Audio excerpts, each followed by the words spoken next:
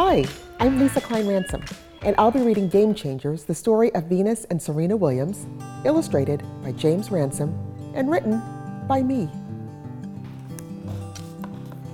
Venus and Serena Williams, V and Mika, two peas in a pod, best friends. Everybody who saw them knew they were as close as two sisters could be. They grew up in the shadows of each other. First, Venus was born in June of 1980. Little sister Serena came right behind her in September of 1981. Whatever Venus did, Serena followed. So when their father took Venus to the tennis court to begin lessons, Serena begged to go along. 6 days a week they rose before the sun. Sleepy-eyed, the girls rolled out of the bed they shared, climbed into their dad's run-down VW bus, and squeezed between their three older sisters, rackets, and a shopping cart filled with tennis balls and brooms. Between the early morning dark and the first light of the day, the girls stretched and warmed up, then swept the courts clean of broken glass and trash before their first practice of the day began. Neighborhood folks laughed at a father, Richard, with tennis ambitions and a Compton address, but Richard's dreams soared far beyond the rough and tumble streets outside of Los Angeles County, California. From the beginning, tennis was a family affair. First with their three older sisters, Yetunde, Lindria, and Isha. When they lost interest, the younger girls stepped in. Richard practiced with Venus on one court, while Oracene, their mother, hit with Serena on the other, to the cheers of their sisters on the sidelines. It wasn't long before their father's dreams became their own. Venus and Serena didn't have time for friends or sleepovers or trips to the mall. Tennis filled their days. Side by side, they whispered into the night, "Do you really think I can do it?" they'd ask each other. "Do you really think I have a chance?" Sound asleep, tennis filled their dreams. They threw footballs to improve their serves, tossed rackets into the air to build strength, and chased secondhand tennis balls so flat they learned to run faster to hit their low bounce. Not having expensive training equipment and professional coaches meant they had to make up their own drills. Off the courts, they worked to improve their speed with track and their flexibility with ballet. When gunshots rang out in the distance, Richard reminded them, "Never mind the noise, just play." But when shots from the neighborhood's rival gangs whizzed near the courts, the girls quickly learned to drop their rackets and lie still until the shooting stopped. The public courts of East Compton Park, with grass poking through the cracks in the cement and chain-link nets, looked nothing like the courts they saw on television where their favorites, John McEnroe, Monica Seles, and Pete Sampras, played. By the time Venus was 4, she could hit 500 tennis balls at every practice.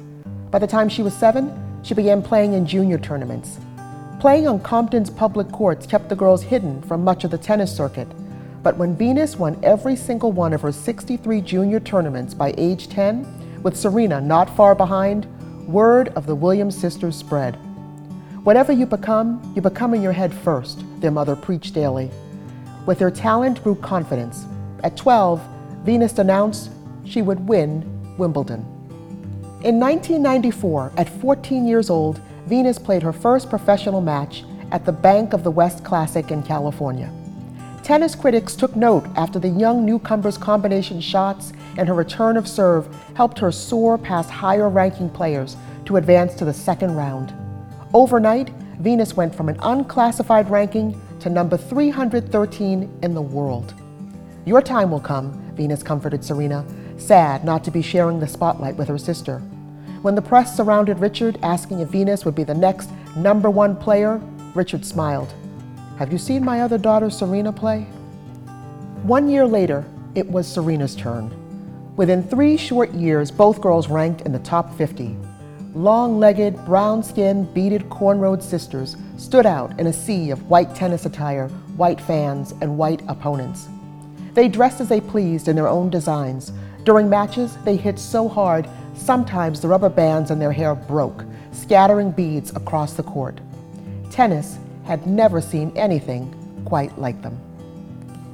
Many tennis fans cheered the energy and powerful playing of two fresh faces in tennis. But sometimes the sisters were threatened, booed, and taunted by others not happy to see them competing in a nearly all-white sport. They'd heard those words years earlier when their father brought in busloads of neighborhood kids to surround the practice courts as they played. Do your best, he told the kids, and paid each and every one to hurl the worst words his daughters might hear during their matches. Now, whenever those same words tumbled from the stands, they fell as flat as second-hand tennis balls. Words and gunshots, hatred and doubt couldn't slow the rise of the two sisters who called themselves the greatest story in tennis. They loved the same bands, laughed at the same jokes, wore the same clothes. Only on the court were they different. There, Serena was as strong as Venus was fast.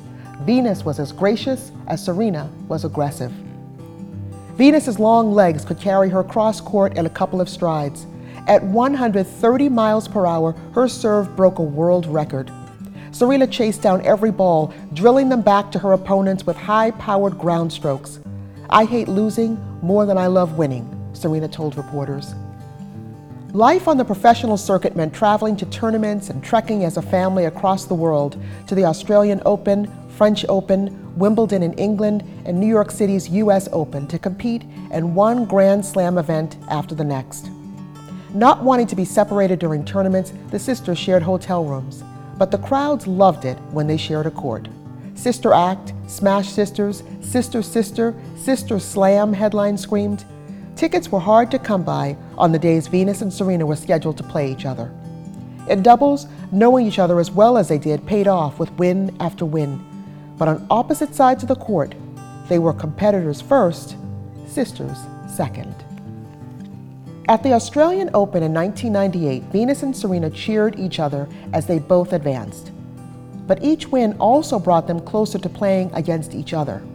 When they both advanced to the third round, they stood on opposite sides of the court for the very first time. Venus was focused, but Serena, at 16 years old, in her first major tournament, was shaky. The match started slowly, each cautiously watching the game unfold against the opponent who knew her best. In their first set, Venus edged ahead after a tiebreak. Serena looked to the players' box where her family sat, quiet for the first time. In the next set, Venus took control. Heads turned from left to right, right to left for a Venus victory, 7-6 and 6-1. Serena was as sad for her loss as she was happy for Venus's win. But then Venus kept winning, match after match, year after year, in each of their matchups. "She knows how to beat me and knows my weaknesses better than anyone," Serena said of her big sister. In 2000, they traveled to Sydney, Australia for the Olympics and returned home wearing the gold medals they earned together for the United States in doubles. In 2002, they faced each other again in the finals of the French Open. With each round she advanced, Serena pushed aside thoughts of their earlier matches and of Venus's successes. While their family again sat quietly in the stands, Venus served big for the first set and took the lead, but Serena broke serve and won. The second set was hard-fought, and the sisters rallied with down-the-line combinations, skidding from sideline to baseline until the final match point when Venus cracked the ball into the net, and the moment belonged to Serena. In two sets of 7-5 and 6-3, a victorious Serena stepped out of the shadow of her sister. Venus ran off the court as the curious eyes of the crowd followed her. High into the stands, Venus sprinted, snatched up her bag, and pulled out a camera. "Nothing can keep me from celebrating when my best friend wins a match," Venus said proudly.